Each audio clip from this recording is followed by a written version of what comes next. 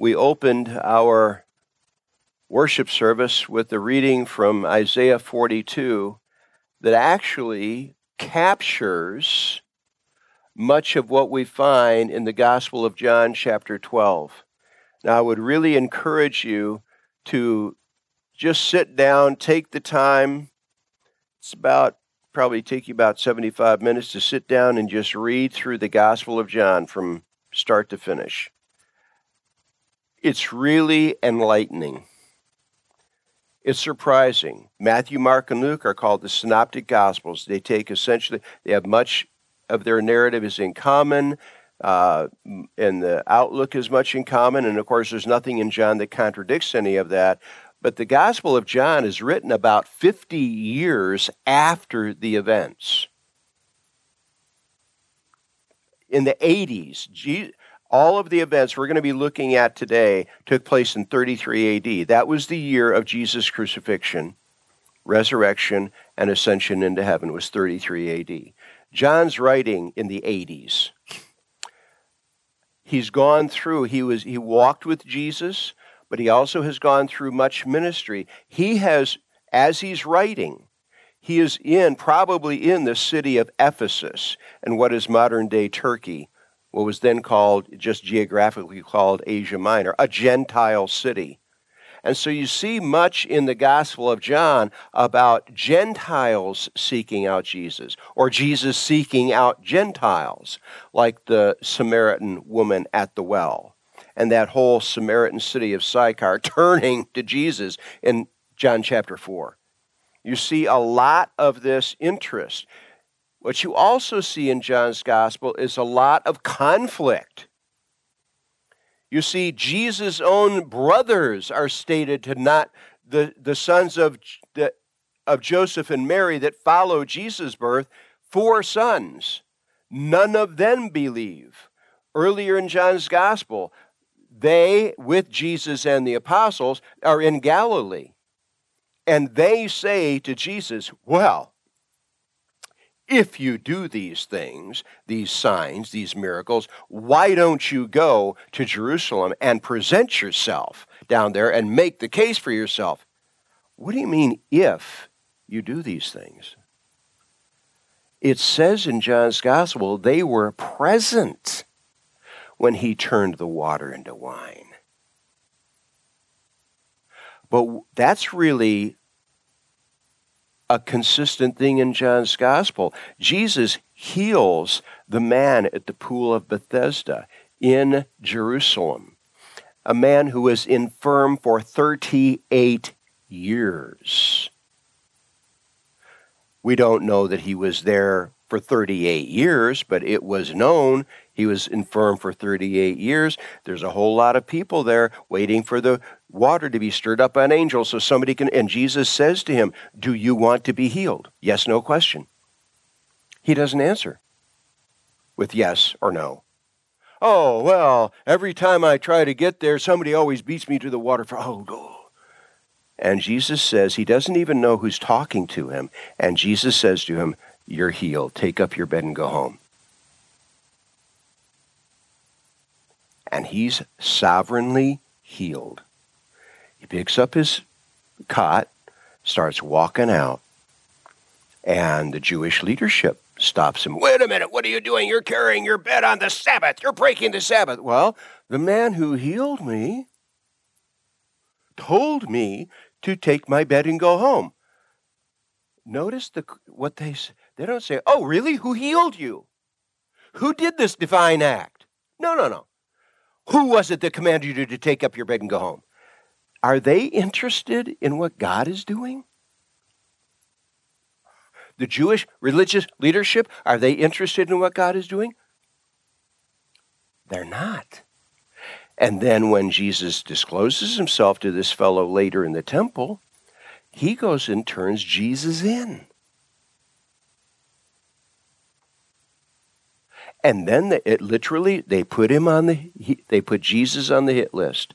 Because he broke the Sabbath, we have to kill him. And they come to him and they confront him. And he says, oh, yeah, well, my father breaks the Sabbath all the time. And what I did was actually from my father. I am the Son of God. And the term he uses there means son in a unique sense. I'm not the Son of God in the same way that all authentic believe. No, I am the Son of God. He is my Father. What? That's blasphemy. You're declaring yourself to be equal with God. Yes, I am. You got it right. Yes. They put him on this hit list for a second reason. And they keep going after him and going after him and going after him and going after him. And that is going on back and forth. And here we find the seventh of the 7 signs, 7 miracles that are specified in John's Gospel, happened in chapter 11, and that is the resurrection of Lazarus. And Lazarus is known to everybody in the Jewish religious leadership. When Jesus shows up to raise him from the dead, there are many Jewish leaders that are still there at the estate in Bethany, just 2 miles out of Jerusalem. The estate in Bethany, they're still there to offer comfort and strength to Mary and Martha, the sisters. And then Jesus comes, and both of those sisters, Lazarus had been an authentic follower, both of those sisters, if you had been here, you could have healed our brother. He's going to rise from the dead. Well, yes, I know that day of resurrection is coming. I believe that. Take me to the tomb. And they take him to the tomb, and the Jewish leaders followed Mary out when they saw her come. When Martha sent word to her, Jesus is here, and they all gather there at the tomb. The stone is rolled away, and Jesus says, Lazarus, come forth. And out comes Lazarus. Many of the Jewish leaders believed. But others ran right to the Sanhedrin, ran right to the Jewish religious leaders. Now we got a real problem. He raised Lazarus from the dead. And that's a problem? Well, yeah, when you have a religious enterprise that can be characterized as a den of thieves, and had been for a couple of centuries, you got a problem if you want to continue being a criminal. John chapter 12, a few days after the resurrection of Lazarus. John 12:1. Then, 6 days before the Passover, this would have been Sunday of that week, the first day of the week. Then 6 days before the Passover, Jesus came to Bethany, where Lazarus was, who had been dead, whom he had raised from the dead. There they made him, Jesus, a supper, and Martha served, but Lazarus was one of those who sat at the table with him. Then Mary took a pound of very costly oil of spikenard, anointed the feet of Jesus, and wiped his feet with her hair, and the house was filled with the fragrance of the oil. But one of his disciples, Judas Iscariot, Simon's son, who would betray him, said, Why was this fragrant oil not sold for 300 denarii and given to the poor? This he said, not that he cared for the poor, but because he was a thief and had the money box, and he used to take what was put in it. But Jesus said, Let her alone. She has kept this for the day of my burial. For the poor you have with you always, but me you do not have always. Now a great many of the Jews knew that he was there, and they came, not for Jesus' sake only, but that they might also see Lazarus, whom he had raised from the dead. But the chief priests plotted to put Lazarus to death also, because on account of him, many of the Jews went away and believed in Jesus.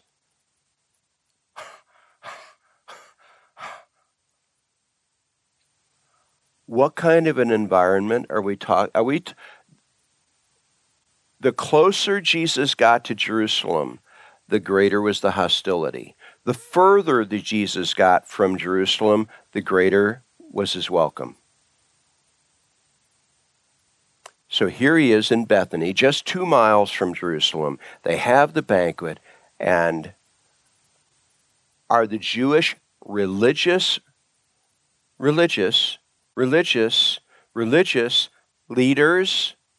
leaders interested in what God is doing?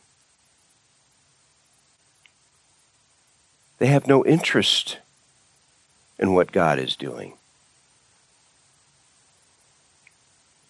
And of course, the Sadducees, as I've explained before, the Sadducees, and Annas and Caiaphas, the high priests, are both Sadducees. Many of the Sanhedrin are Sadducees. They actually don't believe in eternal life. They believe that when you die like a dog, and you're even out of God's reach. Hardy har har. We can get away with this. Let me ask me a question. Mark, have you ever done something you knew God hated, with the idea, I'll be the one who can get away with this? Folks, this isn't abnormal human outlook. It is standard sinner outlook. We all believe, all sinners, I'll be the one that gets away with it. Now, if that fellow George were to do it, he would get caught. I know he did. But me, I'll be the one that escapes. No. And so we not only have to kill Jesus, we have to kill Lazarus because he's too big a proof. And here is this fellow, Judas Iscariot, earlier in John's Gospel. Many of the disciples of Jesus, as he explains to them more and more and more about himself, I am from heaven. I am the Son of God. I am from heaven. I am from the Father. That's who I am. And many of his disciples that they're called, step back and say, this is too hard. And many of his disciples left him. And Jesus turned to the apostles and said, well, fellows, here's the door. This is your opportunity. And Peter says, Lord, where are we going to go? We have come to believe that you are the Christ, the Son of the living God. And Jesus says something I'm sure that shocked them. Did I not choose you, the 12? And one of you is a devil? There is spiritual turmoil. There is betrayal. There is... And now Jesus is there feasting with Lazarus. And many people, okay, this is proof, all the proof I need that Jesus of Nazareth truly is the Messiah, this promised Son of God coming. And Mary does this wonderful thing of this oil of spikenard that she breaks this vessel, anoints his feet, wipes his feet with her hair, and Judas throws a fit. 300, it's worth 300. Folks, that's almost a year's wage of a common laborer. A denarius was the wage of a Roman soldier every day. 300 days' wage. All for this purpose. Now, a great many of the Jews knew that Jesus was there, and they came not for Jesus' sake only, but that they might also see Lazarus, whom he had raised from the dead. But the chief priests plotted to put Lazarus to death also, because on account of him, many of the Jews went away and believed in Jesus. Many of the Jews. And in John's Gospel, the Jews means Jewish leaders, not just the general population. No, it's the Jewish leaders. The next day, Monday, a great multitude that had come to the feast, the feast where they were going to have the Passover feast at the end of the week. The next day, a great multitude that had come to the feast, when they heard that Jesus was coming to Jerusalem, took branches of palm trees, which is an emblem of the promised kingdom, because it's perfect. Palm tree leaves are perfect in their symmetry. They're even part of the etchings in the temple as an emblem of the kingdom.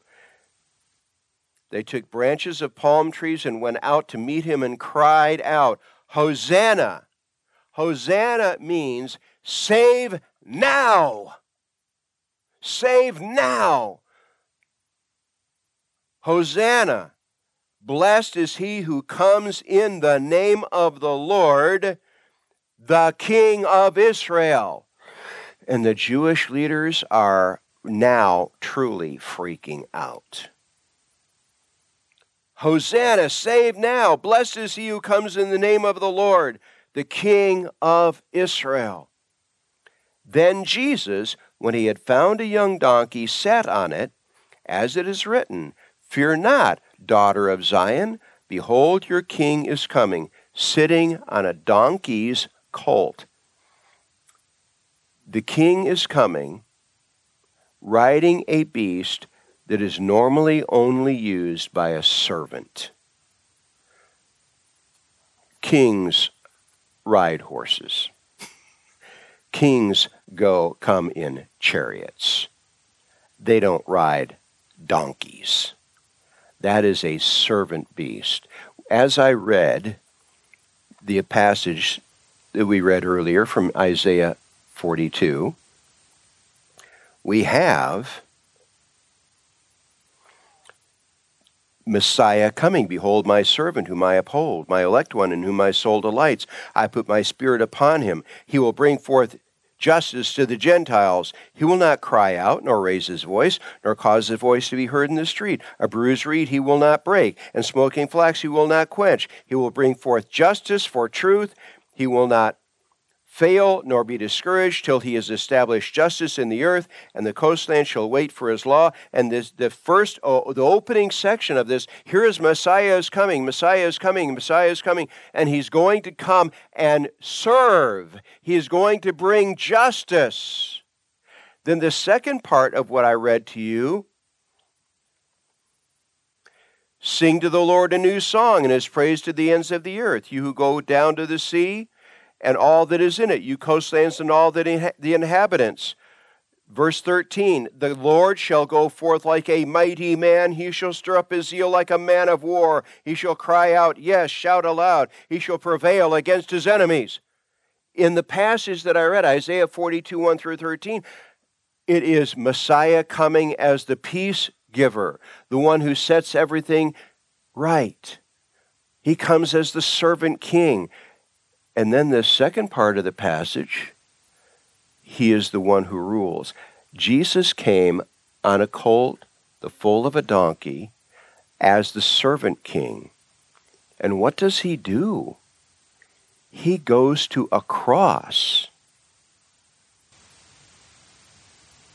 to pay sin's penalty for us, to resolve a problem we could not resolve. He came as a servant, as we're going to see in the next chapter of John 13, when he washes the disciples' feet, including the feet of Judas Iscariot. He's come as the servant king, mounted on a colt, the foal of a donkey. When he comes the second time, it'll be on a white horse. And I hope you got your riding lessons in. You're going to be riding white horses, and you're going to be filling the heavens behind him.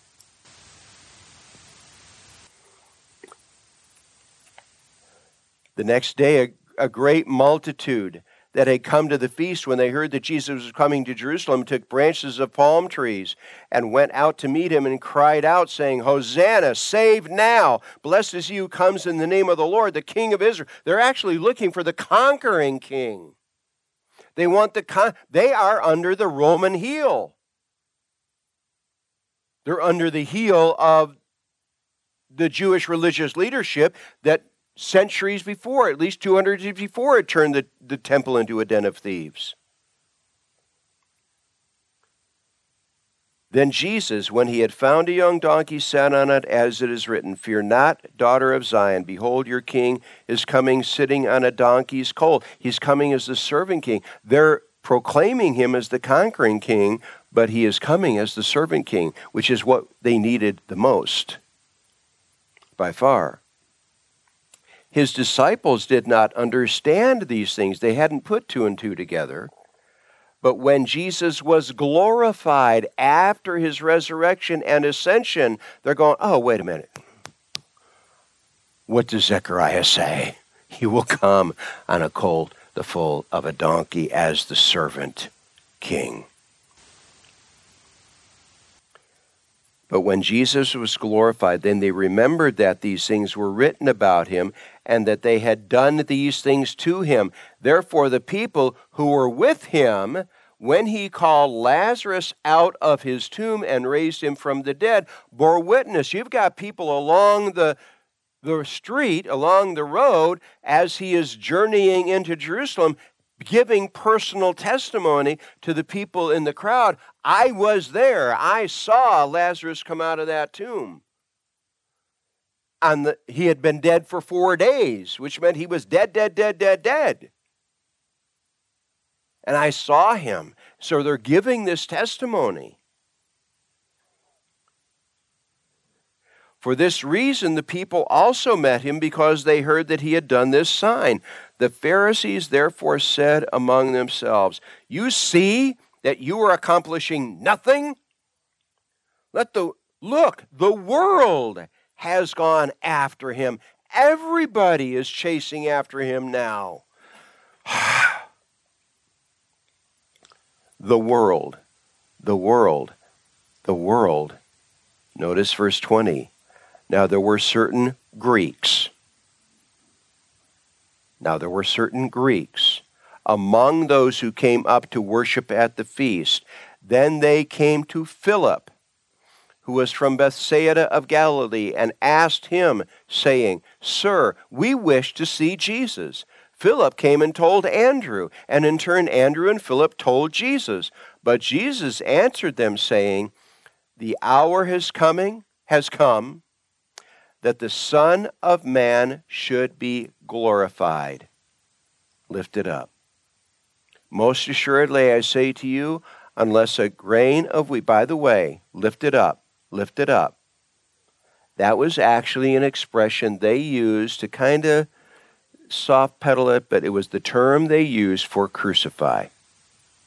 To be lifted up was an expression they used for crucifixion.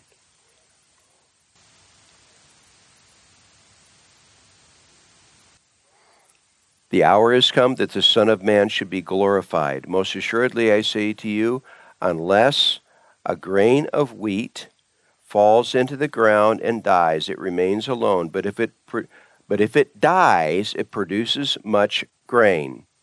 You have that grain of wheat, let's just bury it in the dirt. Now, if you don't know anything about agriculture, then it's just going to rot and that's going to be that. No, that's how you get a harvest. If anyone serves, he who loves me, he who loves his life will lose it. If you serve yourself, if you love your life, you're going to lose your life. And he who hates his life in this world will keep it for eternal life. If you make your life choices based on kingdom glory rather than glory here in this world, you will get the kingdom glory. If you live for the glory of this world, you may get the glory of this world, but then what? It'll be gone.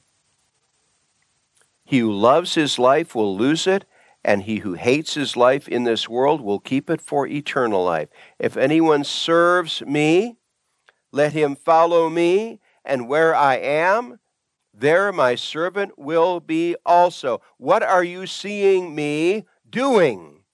I am coming on a colt, the foal of a donkey, a servant's beast. I'm going to serve. I'm going to go to a cross. Imitate me. and you will step into kingdom glory. And you're going to see me step into kingdom glory.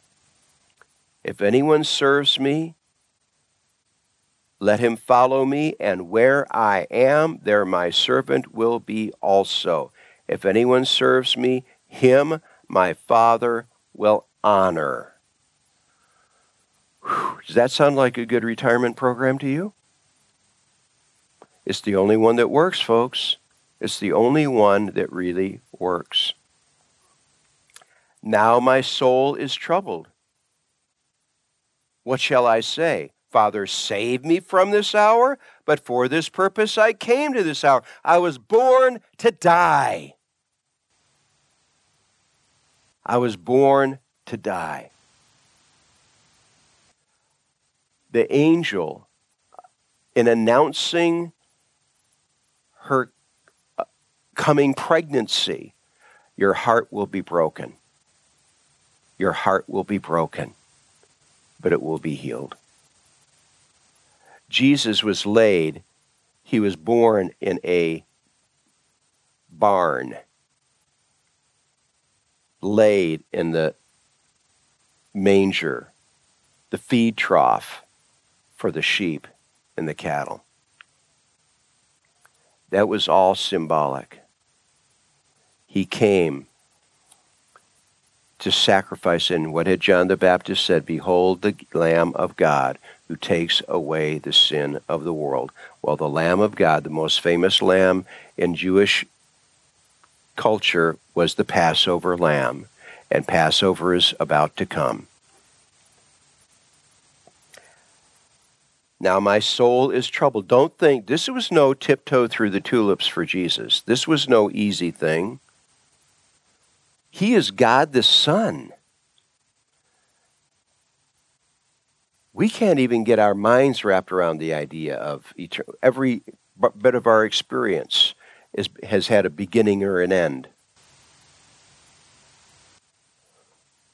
Jesus is God the Son from eternity past, eternally, God the Son. And he came, he was sent, and he obeyed the Father. He came, he chose to come to pay sin's penalty for us, to solve our problem.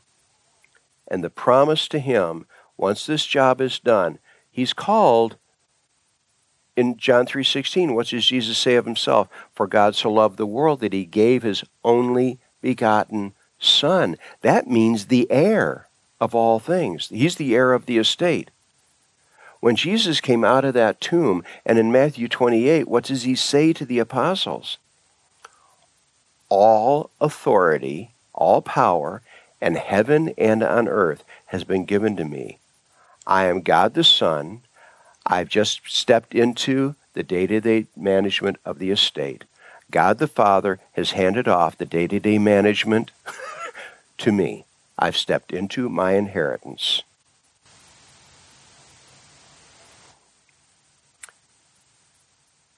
Now my soul is troubled, but it was not an easy thing.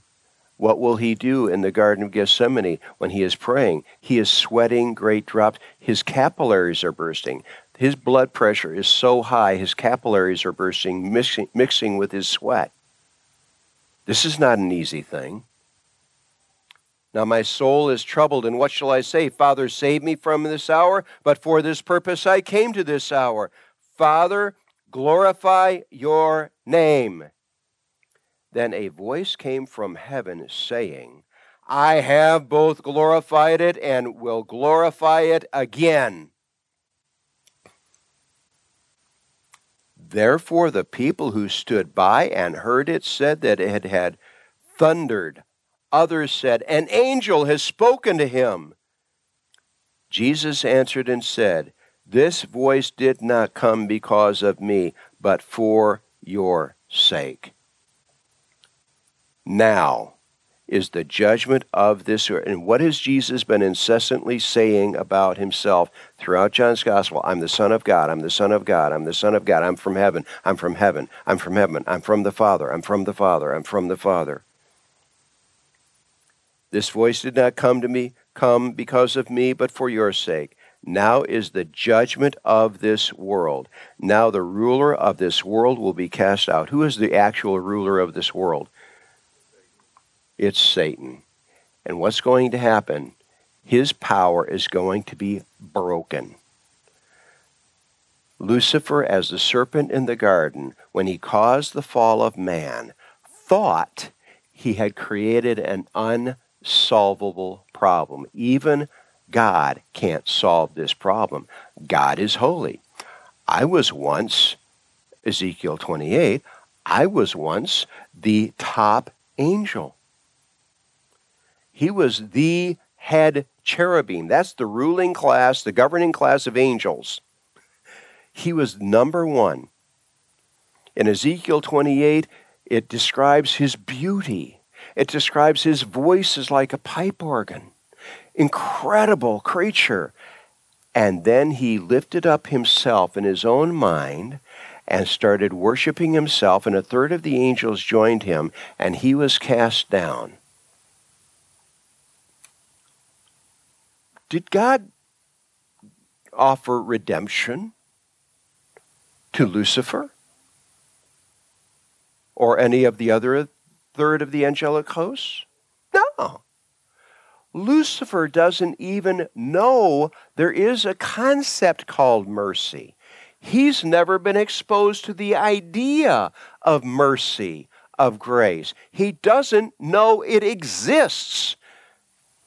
And what does the Lord say to the serpent? I'm going to bring a seed from the woman. You're going to bruise he's going to bruise your head, you're going to bruise his heel. Well, a heel bruise can be pretty debilitating, but a head bruise for a serpent, it's over. I'm going to introduce you to a concept, Lucifer, you didn't know existed. It's called mercy, called grace.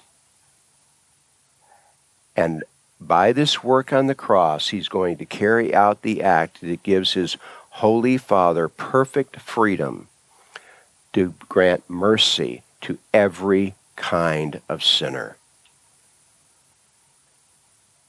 Now is the judgment of this world. The ruler of this world will be cast out. And I, if I am lifted up from the earth, as I mentioned earlier, to be lifted up was an expression they used for crucifixion. And I, if I am lifted up from the earth, will draw all peoples, people of every nation, tribe, tongue, and people, to myself. This he said, signifying by what death he would die. The people answered him, we have heard from the law that the Christ remains forever. And how can you say the Son of Man, which is one of their favorite terms for Messiah from Daniel 7, the Son of Man must be lifted up. Who is this Son of Man? We're looking for the conquering Son of Man. Hosanna, save now. Well, they're thinking about saving from the Romans. They're thinking about saving from this religious mafia that controls Israel. No, I've come to be lifted up because your real problem is the problem that you stand guilty before God. I have to resolve that problem first, and so I come as your Savior, your servant king. They're looking for the conquering king. Save now. We have heard from the law that the Christ remains forever. The Messiah is not supposed to be crucified. He's supposed to come and reign forever. The Christ remains forever. And how can you say the Son of Man must be lifted up? Who is this Son of Man? Then Jesus said to them, a little while longer, the light is with you. While you have the light, walk while you have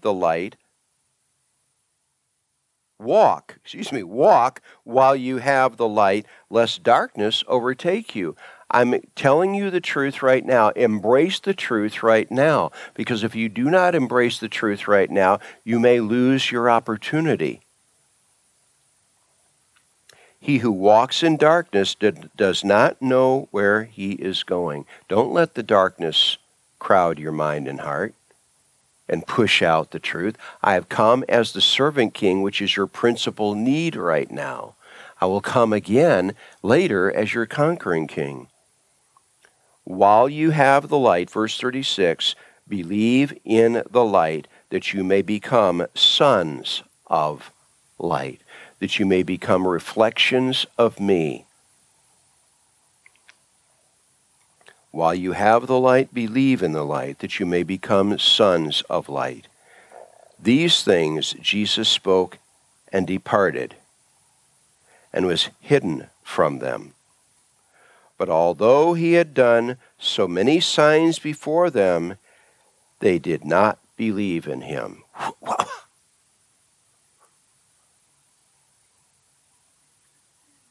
These same people that minutes before had been crying out, Hosanna to the Son of David, blessed is he who comes in the name of the Lord. Here is their opportunity to be embraced by the light and embrace the light back.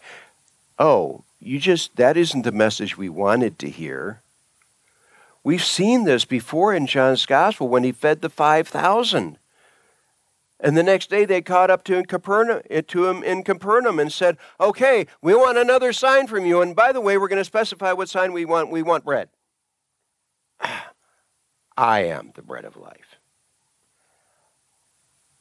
Eat me. My flesh is bread indeed. My blood is drink indeed. That's not the message they wanted to hear. It was the message they needed to hear. This isn't the message they wanted to hear. It's the message they needed to hear. And they did not believe in him. That the word of Isaiah the prophet might be fulfilled, which he spoke, Lord, who has believed our report, and to whom has the arm of the Lord been revealed? Isaiah 53:1. Therefore, they could not believe because Isaiah said again, from Isaiah chapter 6, when Isaiah is in the heavenly temple, seeing the Lord high and lifted up. And the Lord said, it says in Isaiah, behold, he has blinded their eyes. I'm calling you as a prophet. And this is going to be, when I send you to the people of Israel, Isaiah, what does the Lord say to Isaiah in Isaiah 6? I'm going to send you to people who aren't going to hear a word you say. And in fact, they didn't.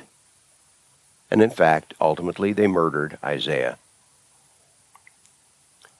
He has blinded their eyes, verse 40, and hardened their hearts, lest they should see with their eyes, lest they should understand with their hearts, and turn, so that I should heal them.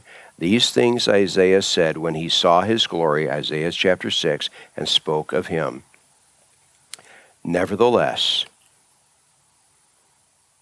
even among the rulers, now this is very common in John's Gospel. They didn't believe. Oh, by the way, there were believers here, yes. This is a very common trait in John's Gospel. Nevertheless, even among the rulers, many believed in him. We already know about Nicodemus. Many believed in him, but because of the Pharisees, they did not confess him, lest they should be put out of the synagogue, for they loved the praise of men more than the praise of God. That is always a challenge. Is it going to cost me something in my job? Is it going to cost me in my family relationships? Is it going to cost me something here or there? If I take a firm, clear stand for Jesus, very often it does. Very often it does. For they loved the praise of men. Did they believe in Jesus? Yes, but they kept it hidden because they loved the praise of men more than the praise of God. Then Jesus cried out and said, he who believes in me believes not in me, but in him who sent me. And he who sees me sees him who sent me. When you see me, you are seeing God.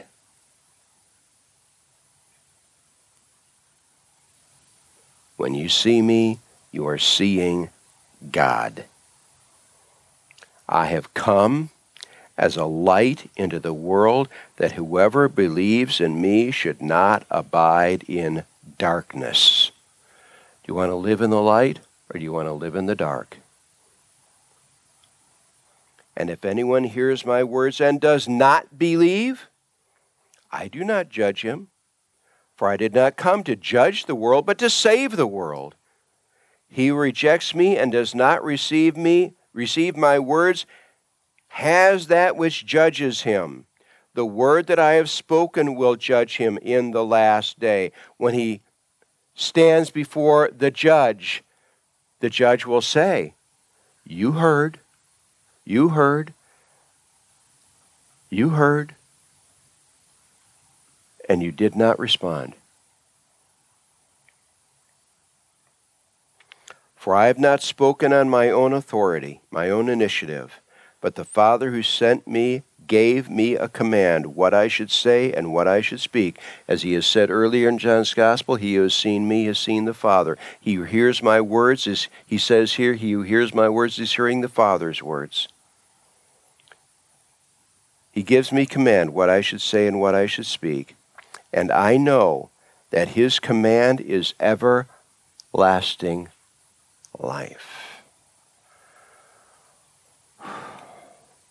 Believe my words. Transfer your trust from your own righteousness, from your own, everything that you've trusted before. Abandon that and place all of your trust in what I have declared about who I am and what I am about to accomplish for you on the cross, which, by the way, Isaiah 53, which he already quoted the first verse, lays that out clearly, 700 years ahead of time.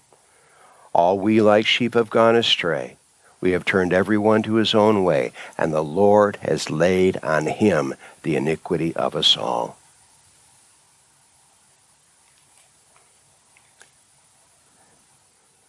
For I have not spoken on my own authority, my own initiative, but the Father who sent me gave me command, what I should say and what I should speak. And I know that his command is everlasting life. If you obey, and by the way, when you believe in Jesus, you're obeying God's command. God commands us to believe in the Son. It is a promise to be believed, and it is also a command to be obeyed. And I know that his command is everlasting life. Therefore, whatever I speak, just as the Father has told me, so I speak. 1 John 3:23, not John 3, 1 John 3:23, John writes along the same line, and this is God's commandment, that we should believe in the name of his Son, Jesus Christ. He is the Savior. Trust in that truth, in that reality. Folks, the Gospel of John is fairly simple, profound, scary, profound. The gospel is important. God holds us responsible to embrace him and allow him to embrace us back. I got that backwards. He embraces us, and we need to embrace him back. To choose not to do that says, okay, God, I'm good enough without Jesus. You can just go ahead and judge me on my own works. God says, well, not a good choice. I love you. I love you. I love you so much. I gave my son.